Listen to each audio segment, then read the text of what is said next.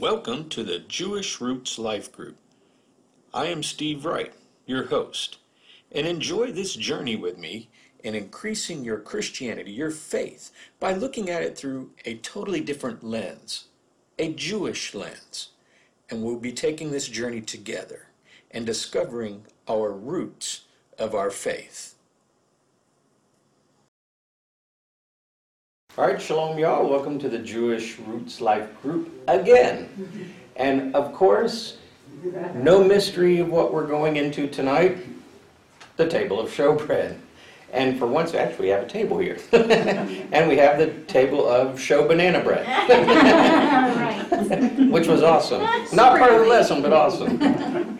I mean, they had manna, we had banana bread. I mean, either way, it's from heaven, right? Do you remember how many banana trees they had in Israel, though? They really did. Wow. There was a bunch of banana trees. Wow. They did groves, and they covered them. They covered each of them, I guess, so they wouldn't get, I don't know, bugs maybe? Or birds, or who knows. Yeah, they were covered with like these nets. Yeah. Snow. I don't know. only this last month. I don't snow. Monkeys. They didn't have monkeys there. So there's a lot of things I discovered this week that's new to this, because like I said, I had this planned for a while, but then I had to throw some more stuff in, and you'll see some of the new stuff I'll show you. But the table of showbread, we'll start off where it is, where it came from, Exodus 25, 23 through 30. And it says, this is the part where the instructions, you'll make it out of acacia wood, 2 cubits in length, cubit wide, cubit and a half high, overlay it with pure gold, make a molding of gold around it, make a rim around it, and all that is to be made of gold. You'll make 4 rings, fasten each ring to the 4 corners where the 4 legs are. Close to the frame of the rings, it will be holders. The poles will be of acacia wood covered in gold, and you'll carry it with the poles. You'll make plates and dishes for incense and flagons. I'll tell you what that is. And bowls which pour drink offerings. You shall make them of pure gold, and you shall see the bread of presence. That's not the banana bread, it's different bread. The bread of presence on the table before me regularly. Here we are. Now these are the instructions. So a little bit further in Exodus, here's where they're carried out. Exodus 37, 10 through 16 is where they actually carry these instructions out.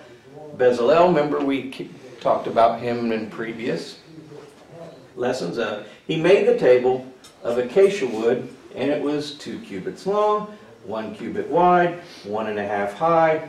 He overlaid it with pure gold, made a border, made a rim, and exactly as it was instructed. He made carrying poles, and here it is. Are you ready? We wanted to know what that word was. If you go down to 16, he said he made the utensils, those are flagons, which were to be on the table, dishes and pans for the bread, bowls and jars for pouring drink offerings, pure gold. Now remember when I said most everything of the tabernacle was made from acacia wood. The posts that goes all the way around, the altar of sacrifice, and then was overlaid with bronze. The posts were overlaid with bronze. And then when you get to the structure itself, you have acacia wood overlaid with gold. So mostly everything was made of wood, except the laver. Remember, it wasn't made of wood. It was pure copper, brass, right? And also something we'll cover next week, which, if you catch what I'm saying, it'll bright idea. So there were 3 items that were not made of wood. The basin to wash, the laver, the items, the utensils here for the table, the menorah, which is next week, and the lid to the Ark of the Covenant, which is the mercy seat. Those are the only things that did not have wood, in case you were wondering. And there's a significance to that, which we'll get to at the end of the whole series, but let's move on. Here it is. So here's where it was made. Now, of course, all of this means something. This is a representation of what it may have looked like, and this is kind of a quiz here. Keep you on your toes. All right, so here is the bread. We haven't really gone over the bread yet, except for the banana bread in the back of the table. Exodus 25 says, the table and the poles were made of wood, acacia wood, overlaid with gold. All right, the table and the poles were overlaid with gold. The rim, the molding were made of gold. How many of each? How many rings? 4. And what was to be put on the table? Bread, utensils, Pouring. right, and pouring vessels. There you go. Pretty simple, huh? And I'll go ahead and throw this in. This is what I was talking earlier. Does this kind of resemble something that we might be familiar with? You've got bread, and then a thing to pour something to drink. Communion. Communion. Sorry, what did you say? The bread and the wine, right? What syrup? And what? And syrup. I'm hungry. Pancakes and syrup. Okay. Yeah, pancakes and syrup. There, that's what it looks like. So communion, and we'll get to that toward the end, but just wanted to point that out. This is the place in southern Israel where they actually have a life-size replica of the tabernacle that you can go visit. And Sergio and Rhoda do have a video over this. This is from their video here. This is what it may have looked like, and this is life-size to scale. And here's a priest, here's the high priest, here's the altar of incense. We haven't gotten to it yet. The menorah, and we're on the table of showbread here. I just put this picture in here to show you a couple of things. Remember how I said once you go inside, everything is gold. The walls are gold, columns are gold, and the base is silver. Silver meaning redemption, gold meaning deity. Gold, gold, gold. All right, now, one thing I noticed in this, if this is a life-size replica, this altar, which we haven't gotten to, but that's coming, goes about to mid-waist. So it's not very high at all. And the table, they're standing kind of far away from the table. The table's not that big. It's a cubit and a half high. A cubit and a half, if it's 18 inches more or less for a cubit, so 18, then half of 18 is 9, 18, it's 24 inches, so it's 2 feet tall. So that's only 2 feet tall-ish, right? Not very tall.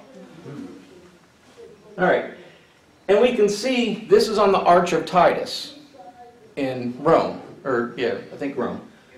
Arch of Titus, it shows, this is from the actual Arch of Titus. Here is the table from the temple, and they're carrying it, they're showing them carrying it off when they went to the temple and tore the temple down, and they were carrying off all the stuff inside the temple. Here they're carrying the table of showbread here, and you can see by them carrying it, it's not that big.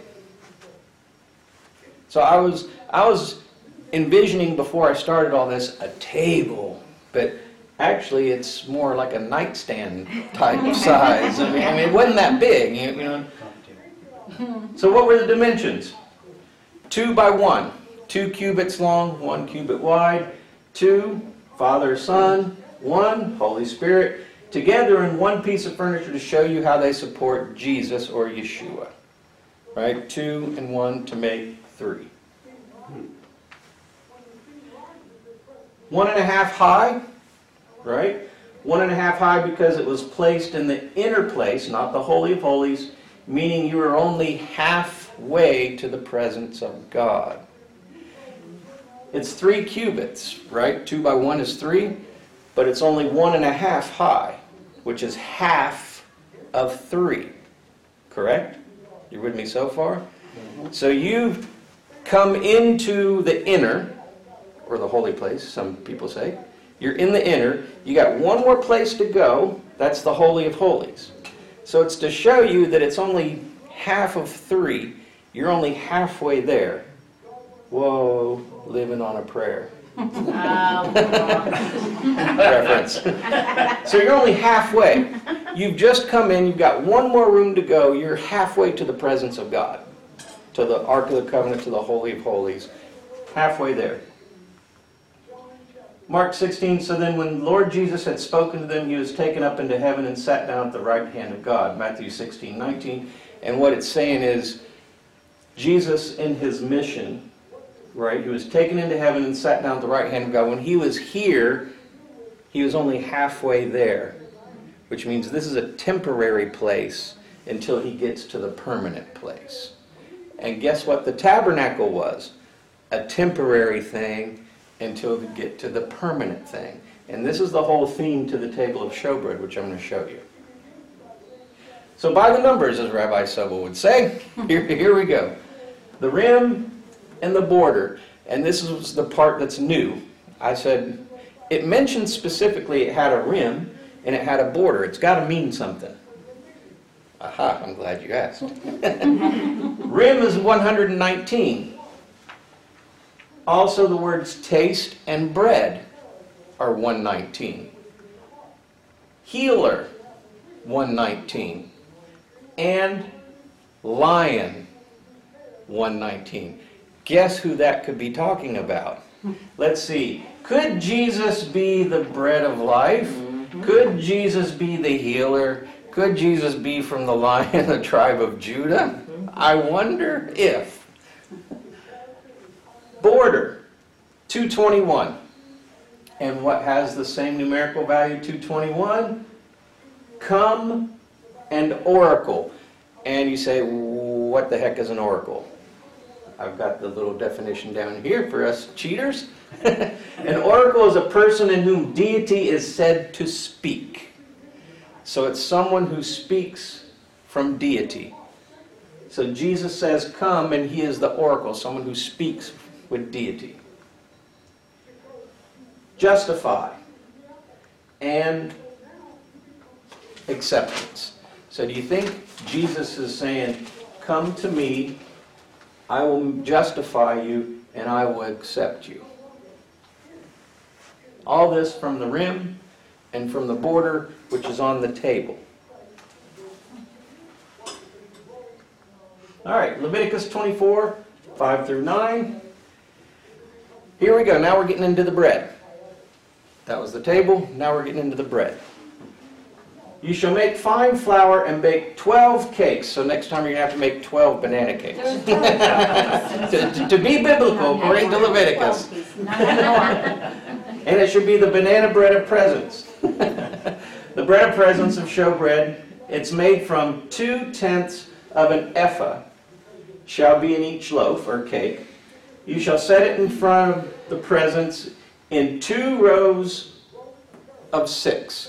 So 6 and 6, 2 rows. On the pure gold table before the Lord, you shall put pure frankincense with it, beside each row, so it may be with the bread as a memorial portion offering by fire to the Lord. Every Sabbath day, Aaron shall arrange the showbread before the Lord as an everlasting covenant. The bread of presence shall be for Aaron and his sons, and they shall eat it in a sacred place. For it is for Aaron most holy portion offerings, fire to the Lord portion. So only Aaron and his sons, the high priest and the priests, could eat the bread. And every Sabbath they had to swap it out, which means they take the bread that's on the table out and put the new bread on. And only they could do it. And that's important because later on at the end of this, you're going to see how important that is to us. Because only this certain people could do that, had the right to do that. Why frankincense? Why did frankincense have to be with the bread? Glad you asked. Was it not one of the gifts that the wise men or the magi brought to baby Jesus? Gold, frankincense, myrrh, right? So yes. Also, it's one of the spices used for embalming. Ancient Egypt has used frankincense as part of the embalming process for centuries. And so, I'll get to that in a minute, but it's also used as a sweet, woody aroma that enhances mood by diminishing feelings of stress, anxiety, while improving concentration and memory. Let's think about this. You have a priest going into the inner or the holy, right, to make sure everything is like God wanted it to be. Wouldn't it be really like God to put in frankincense, the smoke of frankincense, so that you could not be stressed, anxious, and concentrate and have good memory on what it is I'm supposed to be doing? So isn't that cool? And you wonder why they brought it to the baby Jesus. Because You need to start burning that in my office. yes. Because think about it, babies, and I'm not saying anything bad about baby Jesus. I'm just saying babies are moody, temperamental, they cry a lot, but yes, if you have the smoke of frankincense, that would help diminish those feelings, and so it would help soothe an infant child. And frankincense has the numerical value of 93, which also has a numerical value. It means reviving or wise. Wise. Wise men brought frankincense, right? Reviving, that's what it just got done explaining. Now, smoke has a numerical value of 185. Also with 185 is Behold Me God, Shiloh, and Hebron. And you say, what the heck does that have to do with anything? All right? When they put the frankincense on there, it was in the form of a smoke. All right? They put the fire on it and it made the smoke. All right? That's why you get the smoke. And behold me, God. It's showing that this holy smoke is showing you that God's presence. And Shiloh, when Shiloh comes, we're going to get to that in a minute. But that phrase, we looked at Shiloh. Remember, Shiloh was the last known place of the tabernacle before the temple was built. Hebron or Hebron. King David left Hebron, which was actually the capital of the Jews, before Jerusalem. When David defeated the Jebusites in Jerusalem, then he moved everything to Jerusalem and made it the capital. But before that, it was Hebron, or Hebron, however you want to pronounce it. So you're saying, what does it have to do with anything? We're going there. Trust me, just hold on. We're only at the frankincense. Now here's 2/10 of an ephah. All right? This is how much flour was to make the cakes. Number 10 in the Bible is a symbol of perfection, harmony, creation. It's also a number of integration, discipline, laws, and wholeness. The phrase, God said, is repeated 10 times in Genesis. His word reflected in 10 commandments as well, that symbolize the ultimate law. 10 commandments, the number 10. 2/10 of an ephah. 2/10, 2 sets of 10 commandments. You say, 2 sets? Yes. One he threw down and broke. Then he went back up the mountain and got the second set. Right? So there's 2 sets. A crumbled set that he broke and one that was rewritten because he broke the first one. All right? Revelation has 10 in it. Remember when you read the book of Revelation, it had 10 crowns, 10 horns, all that. So 10 is throughout the Revelation. Also, there's 2/10 of completion, meaning Jew and Gentile. And what Rabbi Sobo was saying is that Jew and Gentile, the 10 commandments, the 2 sets. The first set was broken, the second set was remade.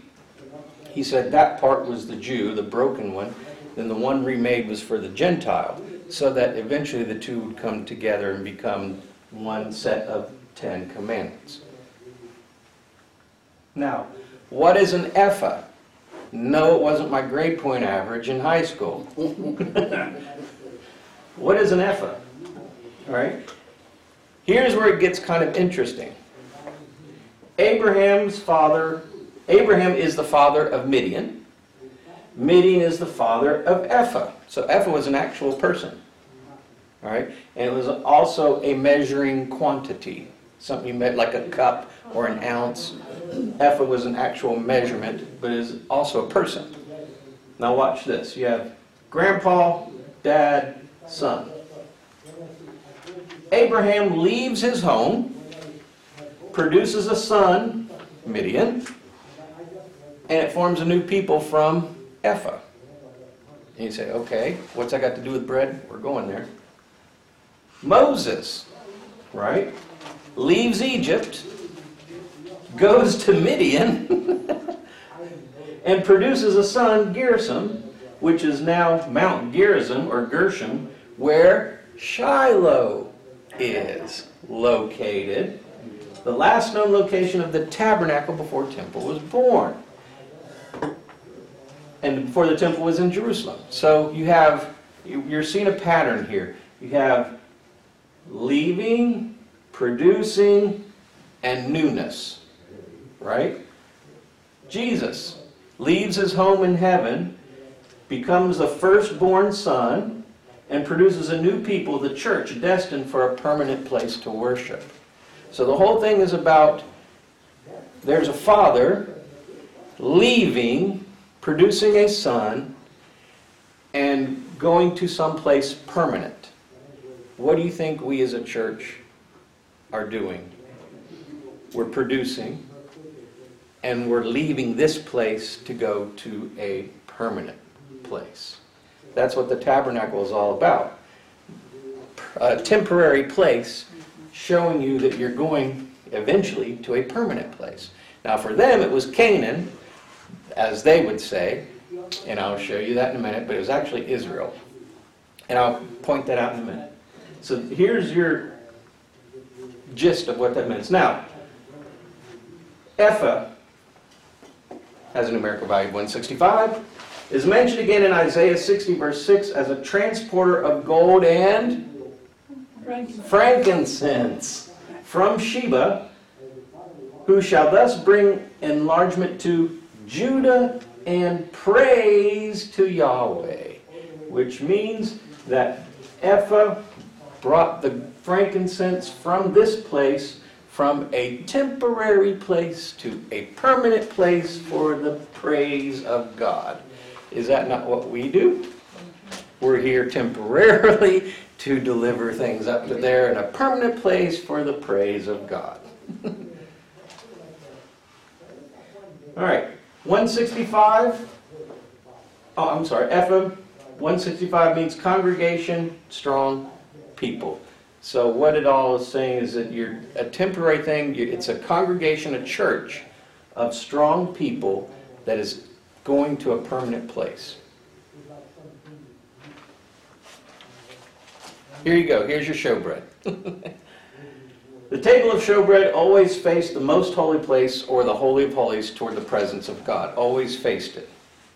And we're going to see what this word means. Showbread in Hebrew, here it is lechem chapanim. Literally means the bread of faces. And we'll get to that. In the King James Version it says showbread, or shewbread. In biblical or Jewish context, it refers to the cakes or loaves of bread that was always present on the table, specially dedicated to the temple in Jerusalem as an offering to God. So it refers to showbread, and we're going into this, but I'm just laying the foundation here. Now there were 12 loaves, 2 columns of 6. 6 here, 6 here. All right, what other mentions of 12 are there in the Bible? 12 disciples. Before that, how 12 tribes. 12 tribes of Israel. Now you can say 12 apostles or disciples.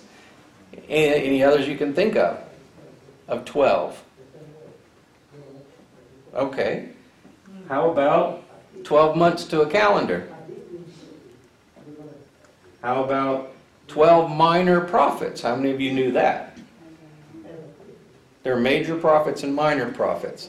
And I just learned this, and I showed her the other day. How many major prophets are there? 5. I wonder how you got that. How many books of the Torah? 5. How many minor prophets? 12. So you see how these numbers are just reveal everything. 12 spies were sent to the promised land to spy out Canaan. Were they not? And there were 12 sons of Ishmael. I won't go into that one, but 12 baskets full after feeding the 5,000. Wait a minute. How many loaves did they start out with? 5. How many fishies? 2. And this is from Matthew chapter 14. So they started out with 5 loaves and ended up with 12 baskets left over. Revelation chapter 22. The tree of life bears 12 fruits. So do you see there's a theme to this 12 thing all throughout New Testament, Old Testament, how it all comes together.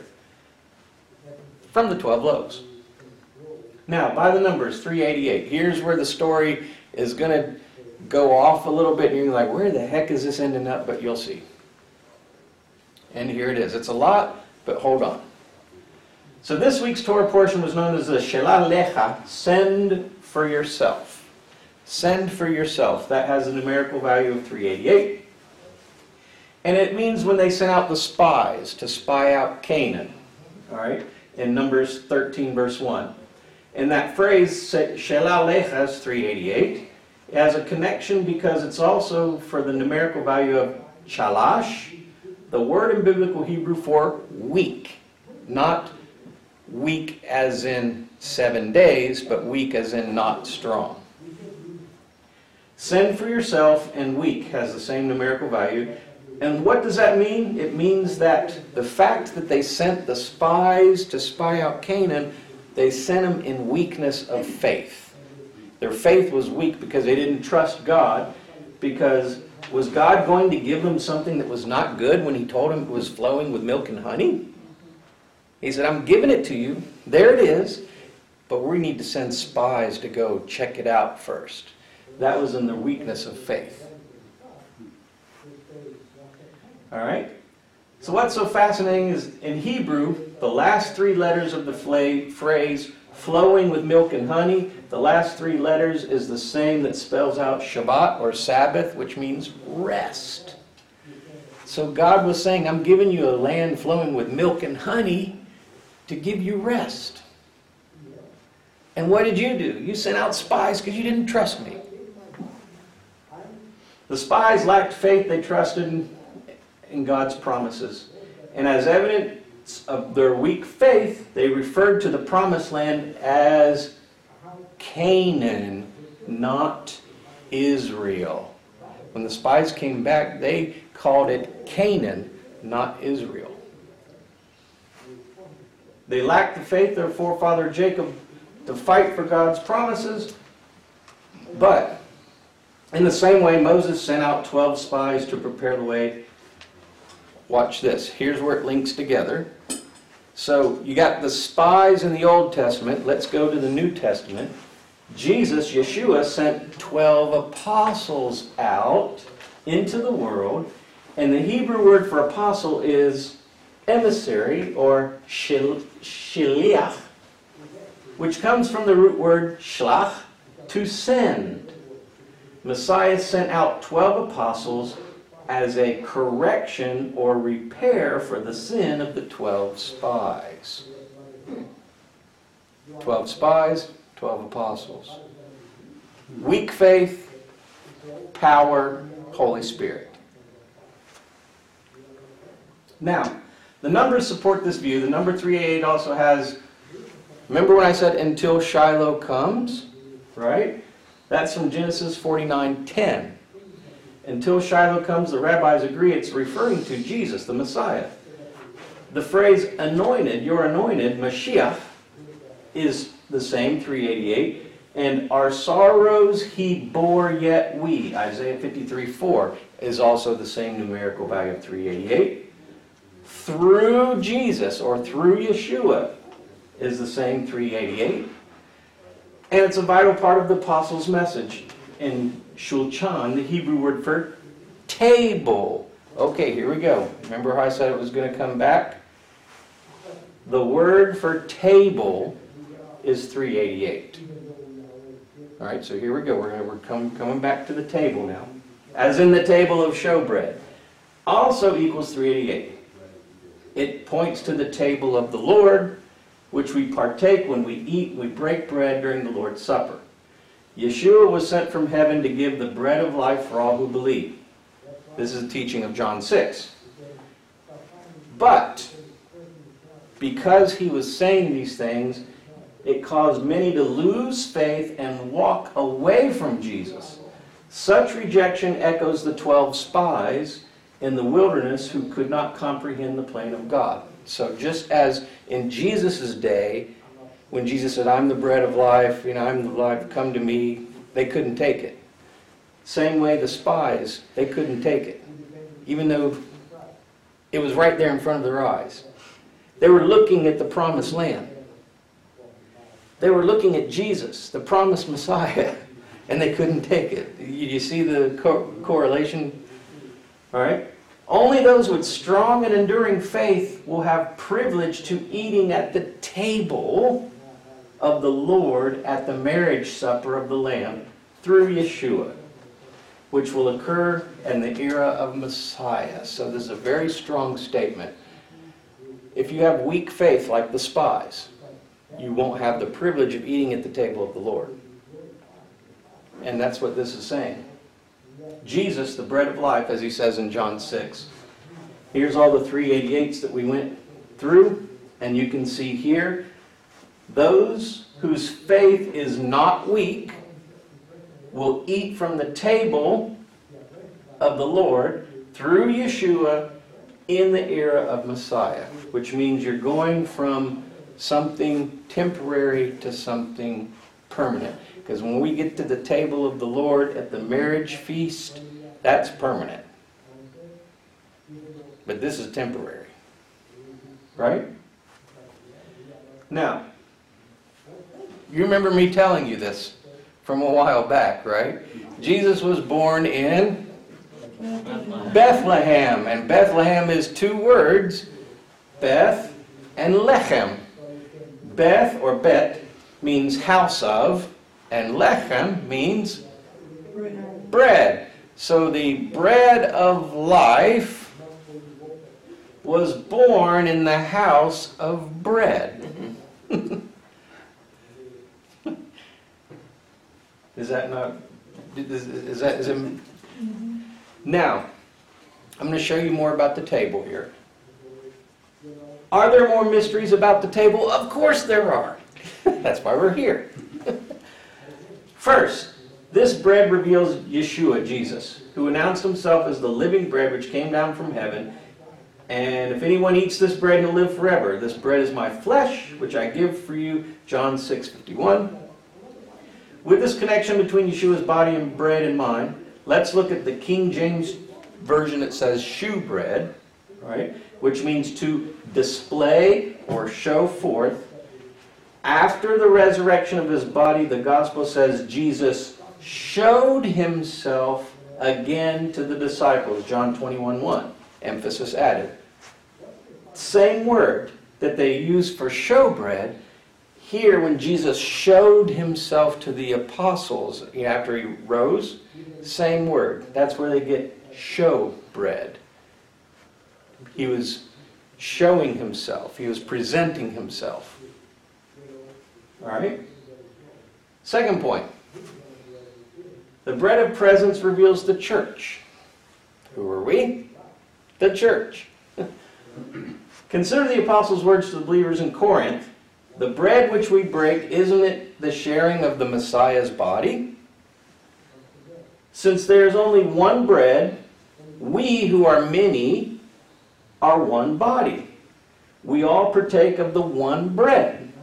1 Corinthians 10, 16 through 17. Of course, there's an overlap here of scriptures refers to the church as the body of Messiah. See 1 Corinthians 12, 27. it makes perfect sense that we discover the realities of the table. What's it saying is, we are many, but we're taken of the same bread. And that bread is Jesus.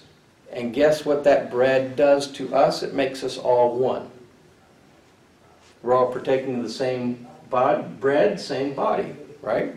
So the church is all partaking of Jesus. And that's what makes us one. Jesus is what makes us one. That's why when you say the Shema meaning, Hear, O Israel, the Lord your God is one, it's not saying there's one God, it's saying that He makes us one through His body. What's the body? The church. Who are we? The church. The body. So that's how we're all one. Finally, the table is the bread of presence, which reveals our identity in Jesus. Do you remember when I said that only Aaron and his sons could go in and handle the bread? Watch this. This is our identity in Jesus. It was reserved exclusively for priests. Remember Leviticus 24:9? In Matthew, that's where we talked about Aaron and his sons. In the Last Supper, He took bread, broke it, gave thanks, and said, This is my body. Do this in memory of me. Luke 22:19. We are members of a royal priesthood now, as it says in 1 Peter 2:9, who by Jesus' blood, Yeshua's blood, we've been made a kingdom of Kohanim. Kohanim is the Hebrew word for priest. So we have been made a kingdom of priests to God the Father, Revelation 1:5.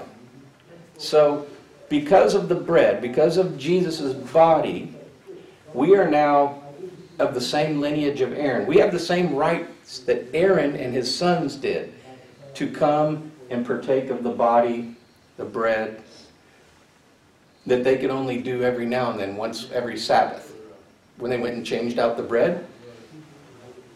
We can do it now just as they did, because we're a royal priesthood, a kingdom. But there's more.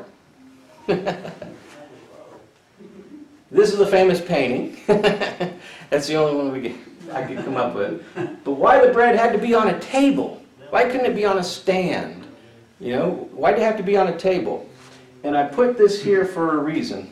Because it shows that you are no longer a slave.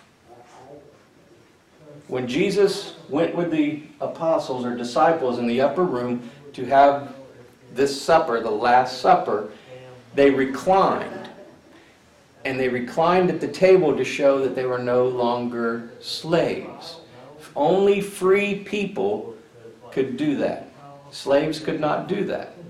So what is this saying? In Jesus, the bread of life, we are no longer slaves. We're free. Because He says, I am the way, the truth, and the life. And He says, if you know the truth shall make you free. And that's the story of the tabernacle and Moses. Moses led the people out of Egypt, which is bondage, which is slavery. They were free, right? Why do we eat at the table? Because we're free. We're no longer a slave to sin. We're no longer a slave to fear or whatever held us bondage. We're free from that through the life, through the bread of life. Now do you look at the bread and communion in a totally different way? When you remember when it says, if you partake of this in an unworthy manner, you're guilty of the body of Christ? Now you can remember all of this and remember what it's all about. Remember the spies in Canaan and their weak faith. And remember how we are now royal priests. We have the same access as Aaron and his sons to Jesus. So when we partake of communion now, when we come to the table of the Lord, this is what we should keep in mind, that we are worthy. He makes us worthy. And isn't it ironic, I guess you'd say. Remember we went all around the tabernacle at first, and now we're starting to go inside, right? We went to the altar. That's sacrifice the flesh.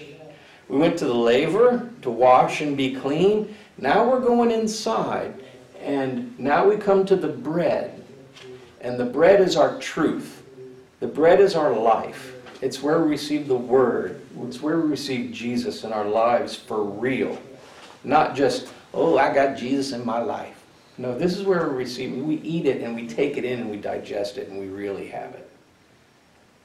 So, the next time we come, we're going to start in with the other piece on the other side, and it's going to be illuminating.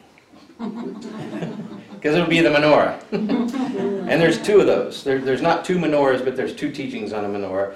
Next would be the first one. And I hope that this has shown you a new understanding of the table of showbread. Why it was a table. It was just a short little table, but it's to show you that this is all temporary, because we're only halfway there.